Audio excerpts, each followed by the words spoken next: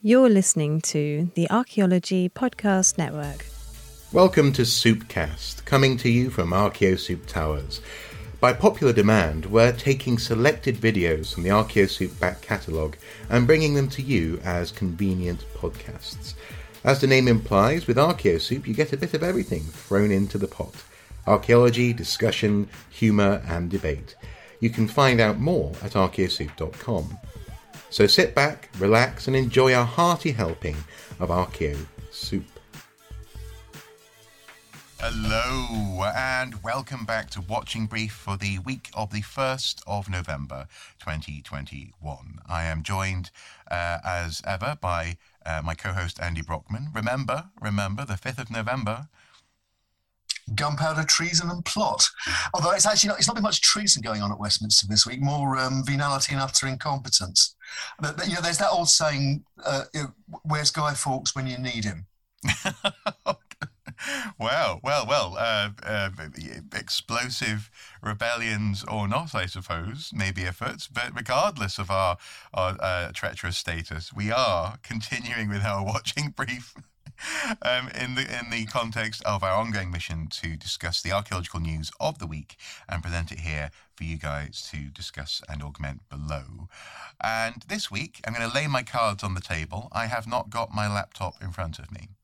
I used it yesterday in a school workshop and it's currently in the back of the car with Mrs. Soup. So I'm going to be taking more of a sort of an inquisitorial role today. I'm going to be the voice of the people asking you, Andy, questions. And today we have a couple of main focuses, don't we? We have a focus on the National Trust and the so-called Restore Trust movement, along with some, as you described it, tectonic plates shifting in the world of metal detecting. So I'm intrigued by both of these.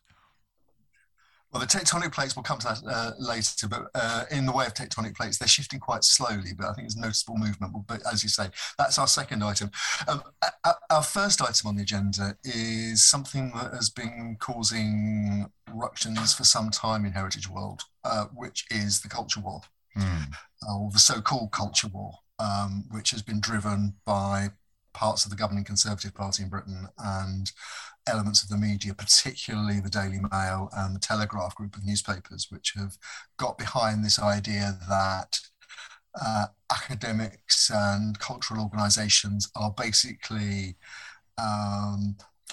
bastions of woke, which is, although it was actually originally a phrase that was designed to show that people were awake or woke to the ideas of racism and inequality, and with a view to trying to combat those in society, it's now become a pejorative term, at least on the right wing of politics, and a label to do people down with. This particular part of the culture war, it broke out last Saturday, 30th of October. People may be familiar with a program called Today, which is a long-running agenda-setting news magazine program on BBC Radio 4.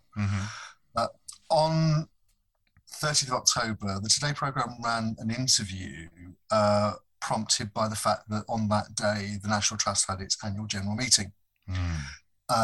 Now, there is again, our viewer might be familiar with the controversy around a report that the National Trust commissioned a while ago into colonialism and historic links with slavery in its properties. This was seen as a piece of politicized history and woke propaganda by certain elements of the mediarati. As opposed to the established narrative of increasingly rambunctious land grabs and holdings by the nation's wealthy and aristocratic. That's not remotely a political narrative, is it? Absolutely not. The idea that somebody could take over a vast swathe of the landscape, build a dirty great big house on it, and then move the local village out of the way if it was spoiling the view is obviously just completely non-political. Yeah, not at all. Nothing to do with people. It's land. It's basic land management. It's exactly. It's really simple. But no, cut to the chase.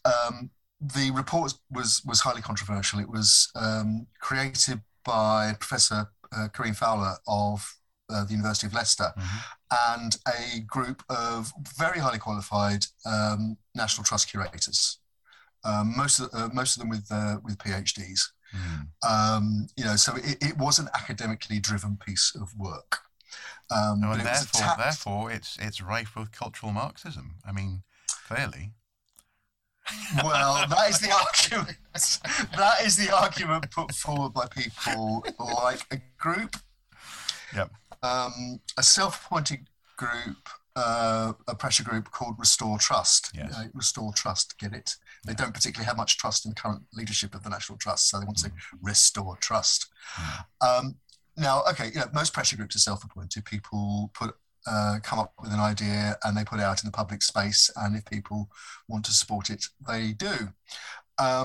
This one has gained a lot of coverage, mostly on the pages of the Telegraph group of newspapers and in the Mail.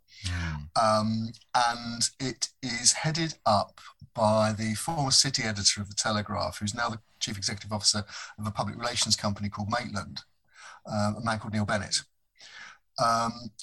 On Saturday, on the Today programme, Mr. Bennett was booked to talk about a series of motions that his organisation had put to the annual general meeting, and also the vote for members of the National Trust Council, of which Restore Trust was endorsing 6. The National Trust Council is an advisory body. It doesn't actually run the National Trust, but it has an influence on National Trust policy. Yes. Now, all well and good. It's a piece of cultural current affairs. So the Today programme might be expected to cover it, particularly on a Saturday programme, which tends to have a less political agenda than the weekday, the Monday to Friday version of the programme. The problem came with the way the interview was conducted, because although the National Trust and authors of the report were invited to take part in the programme, they chose not to. Now, it's probably understandable, given it was the day of the AGM. It might have been seen as politically, unacceptable and biased even to have a platform outside of the meeting. Outside the room, I don't know that that's the case.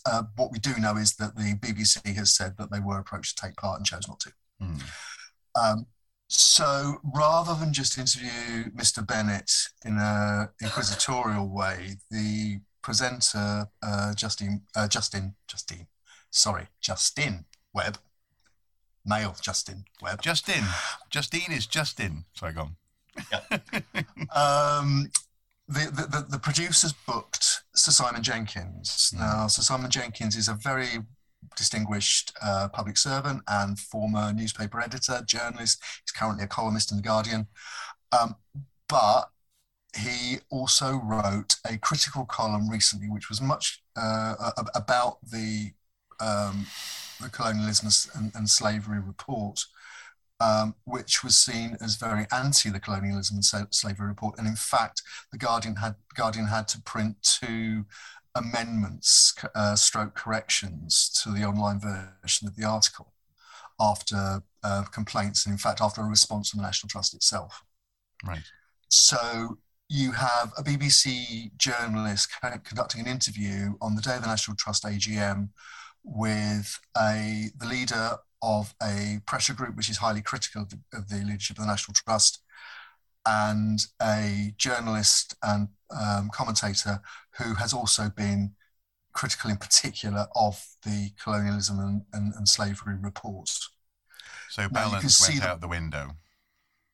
You might say that the BBC probably wouldn't. But yeah, I mean,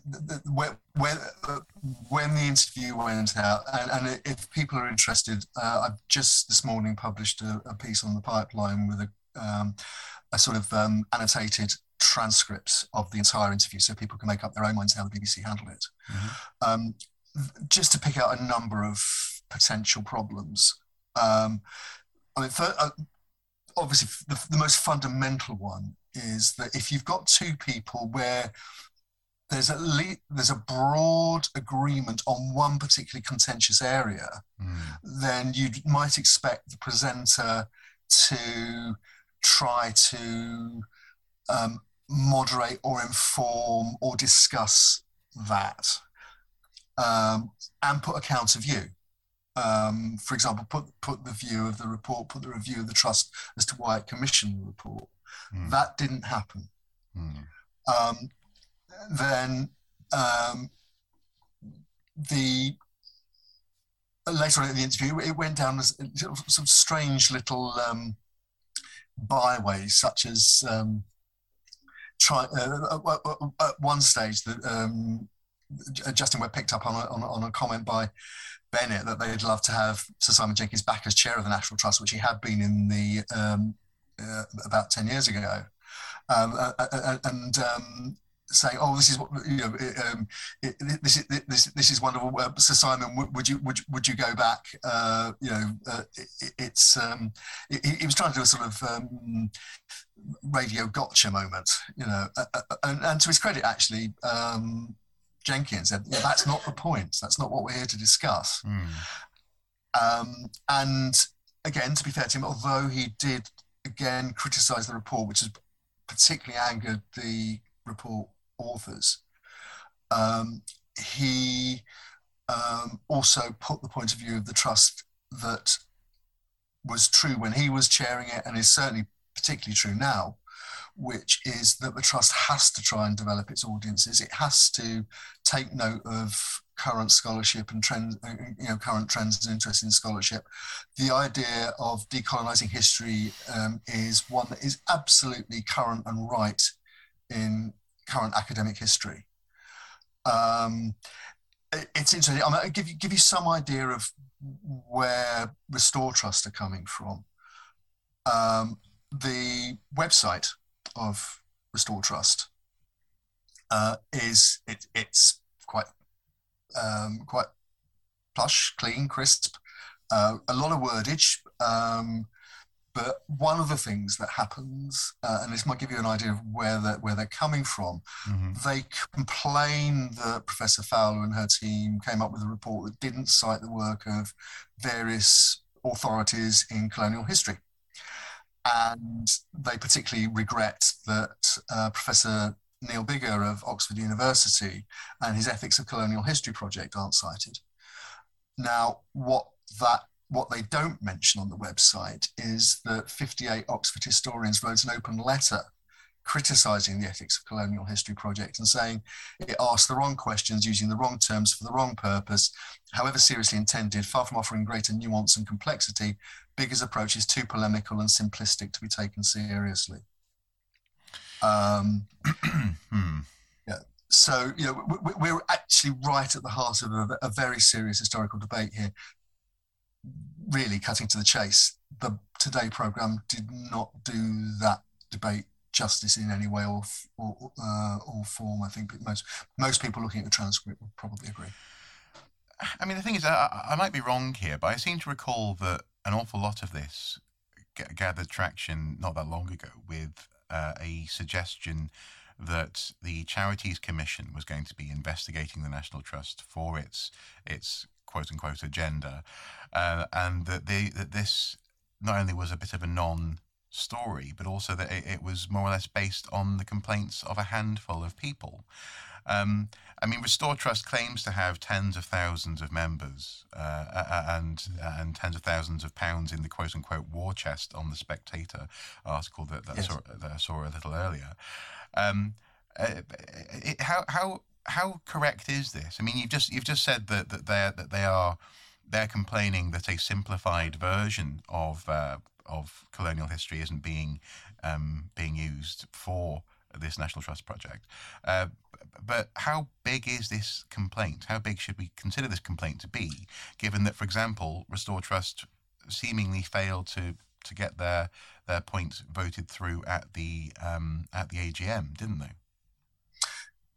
They lost 2 out of the 3 motions that they were endorsing, and 3 out of the 6 people that they were endorsing were elected to the council, although a number of the people they were endorsing actually said, wait a minute, we're not standing on behalf of Restore Trust. I think there was a sense that endorsement was actually seen as toxic in some parts of the of the trust. Look, when it comes to numbers, I think that's one of the biggest things. News programs, not just this Today program, but many news programs are criticised often for creating false binaries. That rather than put somebody up to have a detailed, in-depth debate interrogated by an informed presenter, they stick the presenter in as a referee and have two people beating seven shades out of each other, intellectually, supposedly. And that's supposed to drive audiences and make good radio or good television. I mean, this really was a very damp squib of the same idea, I think.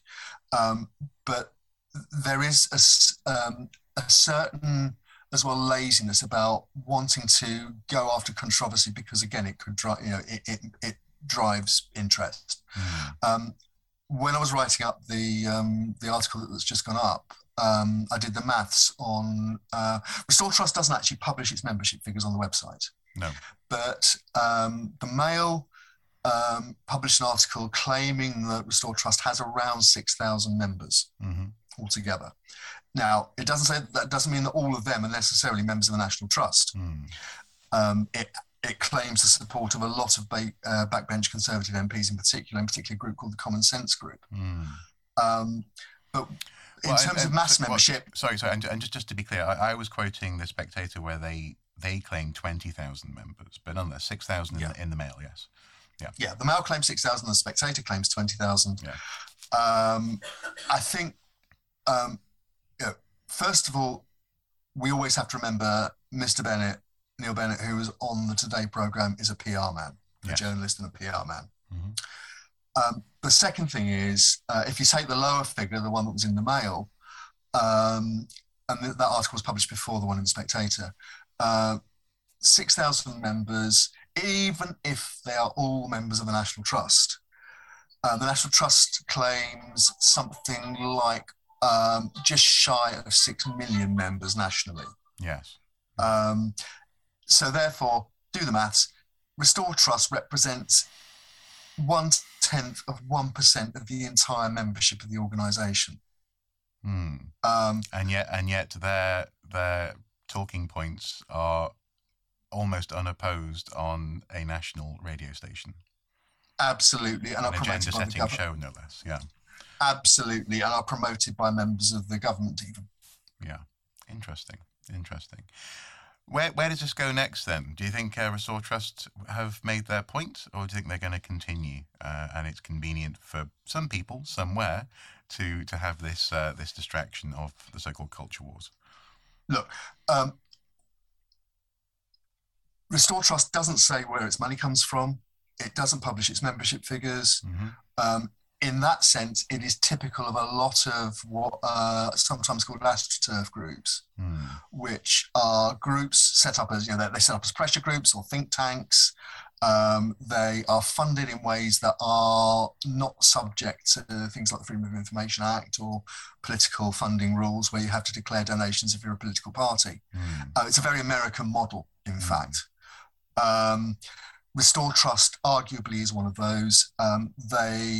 In terms of media coverage, they punch well above their weight. Some people might think the links with particular media groups are no accident, but there's no proof of that at the moment. They put forward a point of view. They put forward a highly partisan point of view. I suspect they're not going away anytime soon, as long as it suits particularly the current government, that the so-called culture war is seen as advantageous to their political programme. Yeah. And in terms of this particular interview, I'm not. It may be that it's been subject to complaints to the BBC. I'm not sure about that. In terms of fairness and so on, I know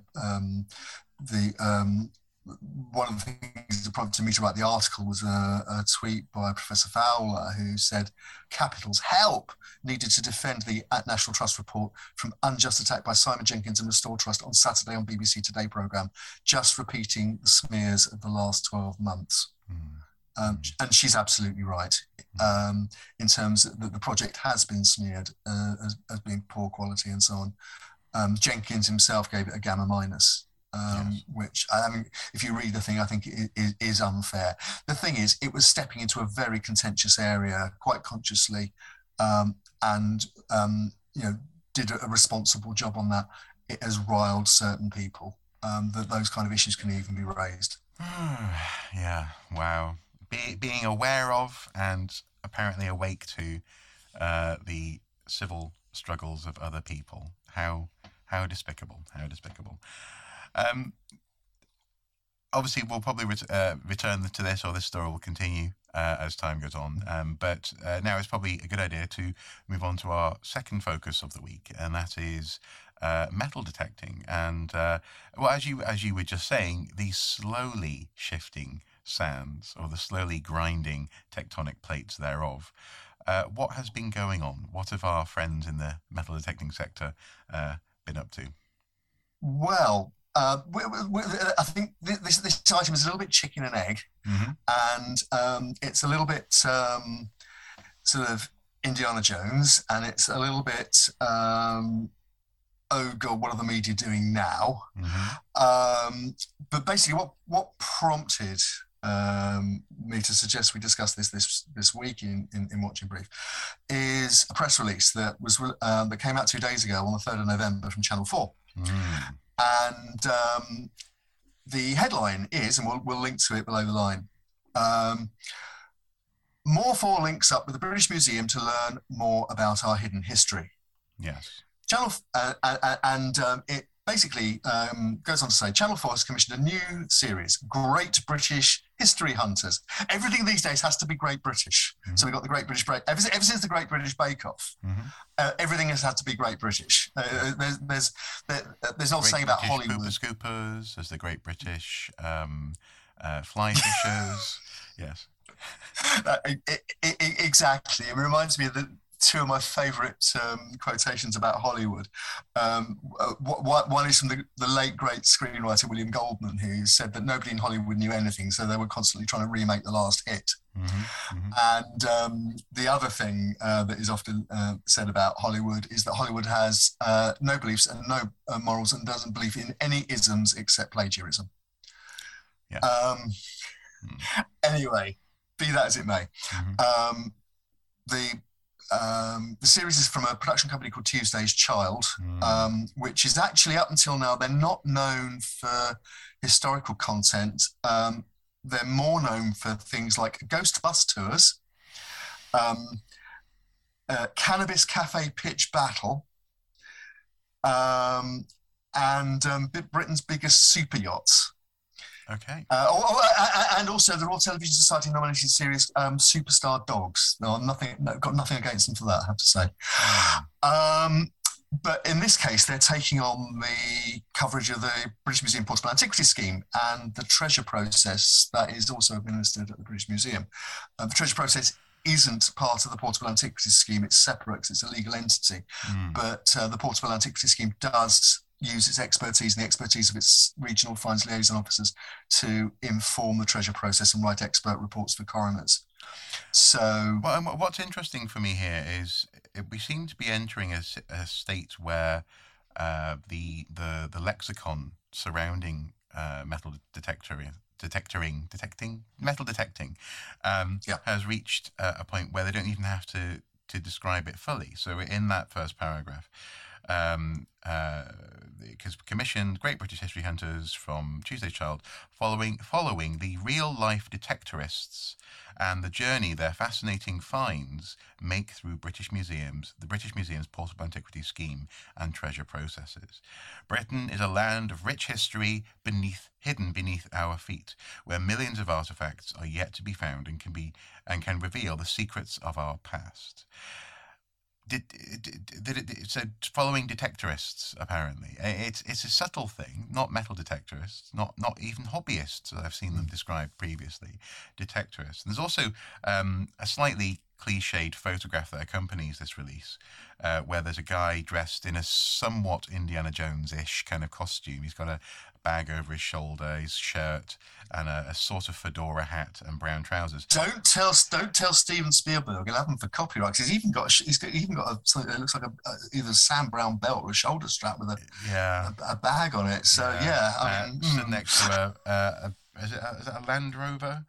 Yep, it's a Landy. Yep, outside the British Museum. In front of the British Museum. It's. Yep. Okay, go ahead. Okay. Light and blue touch paper retreat. Given we're going with the November the 5th analogies today. I'll happily light the blue touch paper. Look, the second paragraph is the giveaway about where this is coming from. It says in part, this series will tell warm, characterful stories about ordinary people that are out and about all over the country making extraordinary discoveries every day. Whether metal detectorists, mudlarks, or amateur archaeologists, they all have a passion for finding the missing pieces that help tell the story of our past.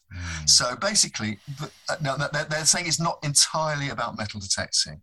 And the mention of mudlarks is significant because the Thames mudlarks in particular have been tied into the archaeological process for much longer, actually, than mainstream metal detecting in many respects. It's a very high, mudlarking on the Thames is highly regulated. You have to have a permit to do it, and you are required to report your finds.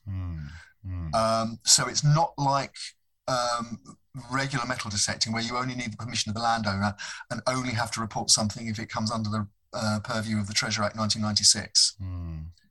So they're not just, this isn't just about metal detecting, but what they say is, with unique access to museums, dedicated team of archaeologists, curators, conservators, and scientists, the discoveries are filmed from soil to gallery, revealing more history from the object at each stage. So again, they're trying to tie it into the museum process. They're trying to tie it into processes of study and so on.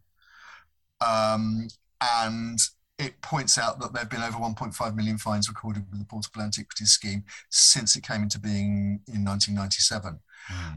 That's all well and good and all absolutely correct and proper. You know, this stuff does happen. It's perfectly reasonable for a TV company to want to cover it. It's perfectly reasonable for the British Museum to presumably punt this as part of its PR. Or cooperate with this as part of its PR. We don't know whether the BM and the Portable Antiquities Scheme suggested the programme to Channel 4, or whether somebody at the production company came to them, or quite what's going on here. There have been a number of metal detecting programmes in the UK, either shown or punted since the success of Mackenzie Crook's Detectorists. Yes.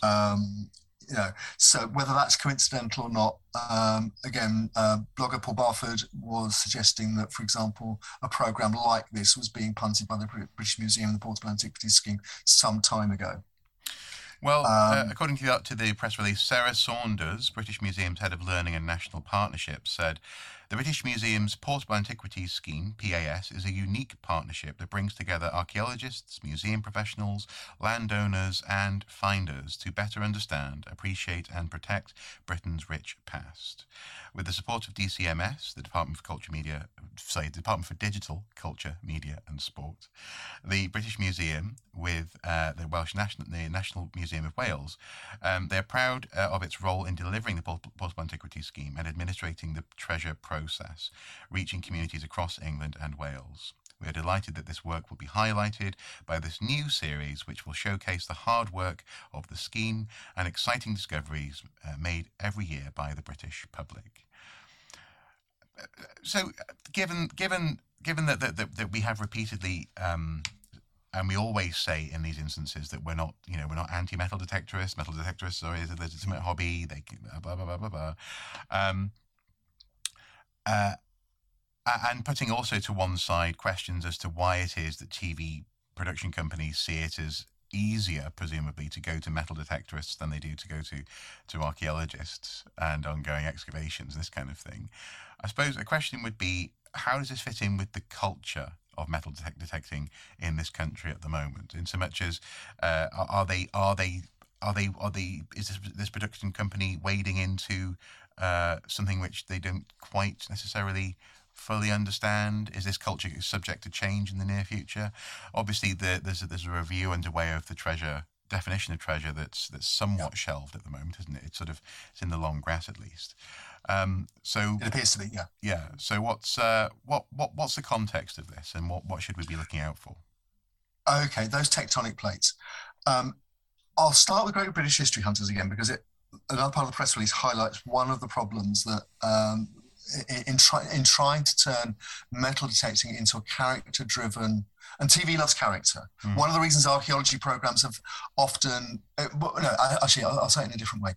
The archaeology programs that have worked on television for any length of time have had at their centre characters. Time Team was a cast of characters. Time Team was a police procedural with characters fulfilling certain roles, from the forensic scientist to the slightly cranky head of the investigation. One of our earliest TV archaeology successes, Animal, Vegetable, Mineral, worked because of the chemistry involving the characters of Glyn Daniel and Sir Mortimer Wheeler. Yes. You can't get away from that. Television, you cannot do an academic report, a peer-reviewed article as a television program. Nobody would watch it. Even the professionals probably wouldn't watch it. No, but also to be fair, who is attempting to make that sort of programming anyway? I can't imagine an archaeologist would. No, that's a bit of a straw man argument. But the point is that archaeology to work on TV needs to provide what TV wants, not what archaeology wants to give it. It has to be a creative partnership, which can mean critical friends, but it has to be a creative partnership. Now, one of the problems with this program is that, for example, it talks about, let me just find the correct, here we go. We'll meet a colourful mix of finders, including an 11-year-old YouTuber finding Bronze Age gold, an Indiana Jones enthusiast. There has to be one that's somewhere. Actually, strangely enough, they don't mention Stonehenge at any point in this, which is probably to the good. It's trying to break away from the idea that metal detecting is a male preserve, middle-aged white men primarily, by saying that female detector is giving guys a run for their money, devoted dads, and a host of other finders. But it also mentions war vets. Now, social media suggests that is a reference to recording that was done with an organisation or company, in fact, called Detecting for Veterans.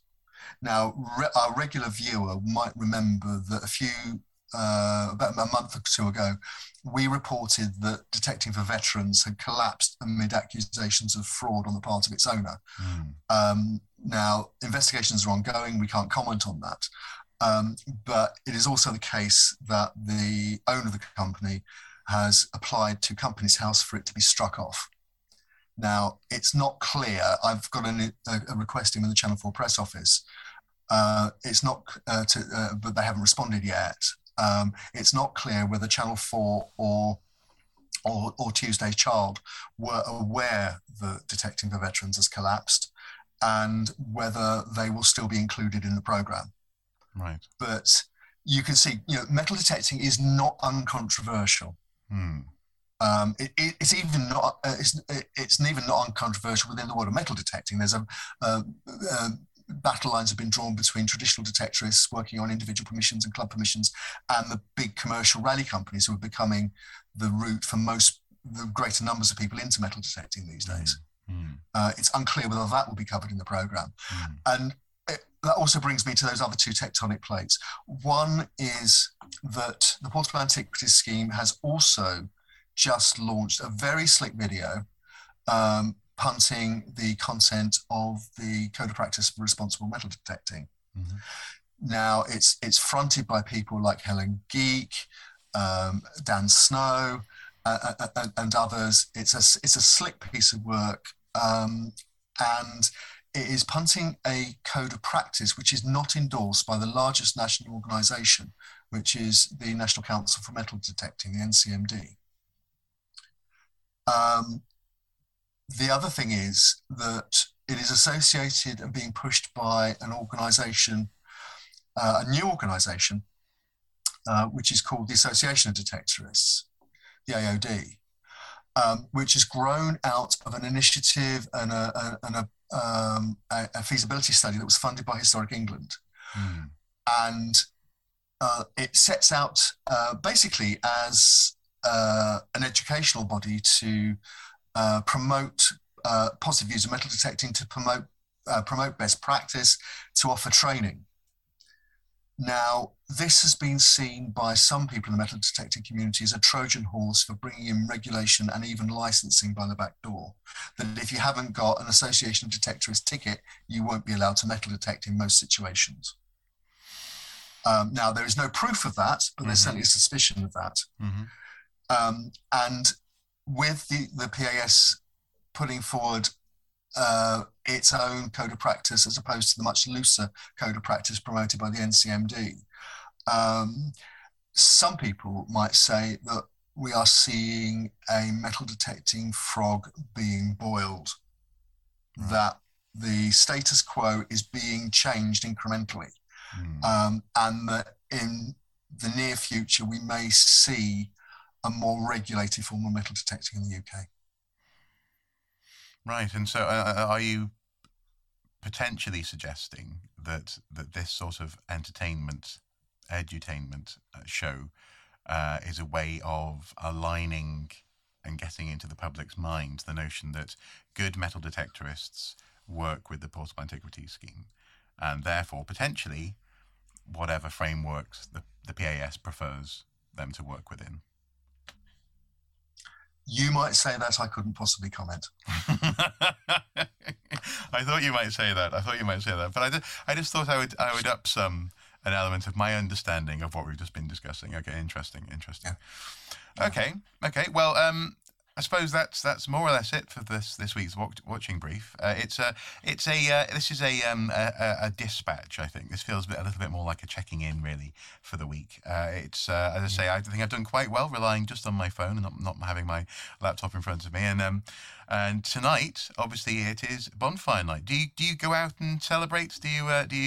Are there any local explosions that you go to witness, or do you have to stay in with the dog? We certainly have to manage Indy at our end. Absolutely, and I will say anybody who celebrates like that. I have friends who are, for example, involved in the Lewis Bonfire Societies and so on, and relatives living in Sussex who regularly visit the wonderful Lewis event. But have an enjoyable one, have a safe one. Personally, we often go to the end of our road where we've got this fantastic view right across East London into Essex. Of course. So we can basically enjoy it. We can basically you've seen it, yeah. We can basically enjoy other people's displays but yes. Stay safe and look after your animals, and make sure there are no hedgehogs in the bonfire. And also, we're at that time of the year for the big, the equinoctial and moon festivals and the fire festivals and so on. So, we had, Halloween last week, which we talked about. Last night, and today, it's Diwali. And so whatever people are celebrating, have a good one, enjoy. And I guess see you on the next watching brief. Yeah, we shall do. Light in the dark. And of course, I'm talking about watching brief as well as Diwali and fireworks. Yes, guys, thank you for watching. Until next time, do take care. Bye-bye. Bye-bye.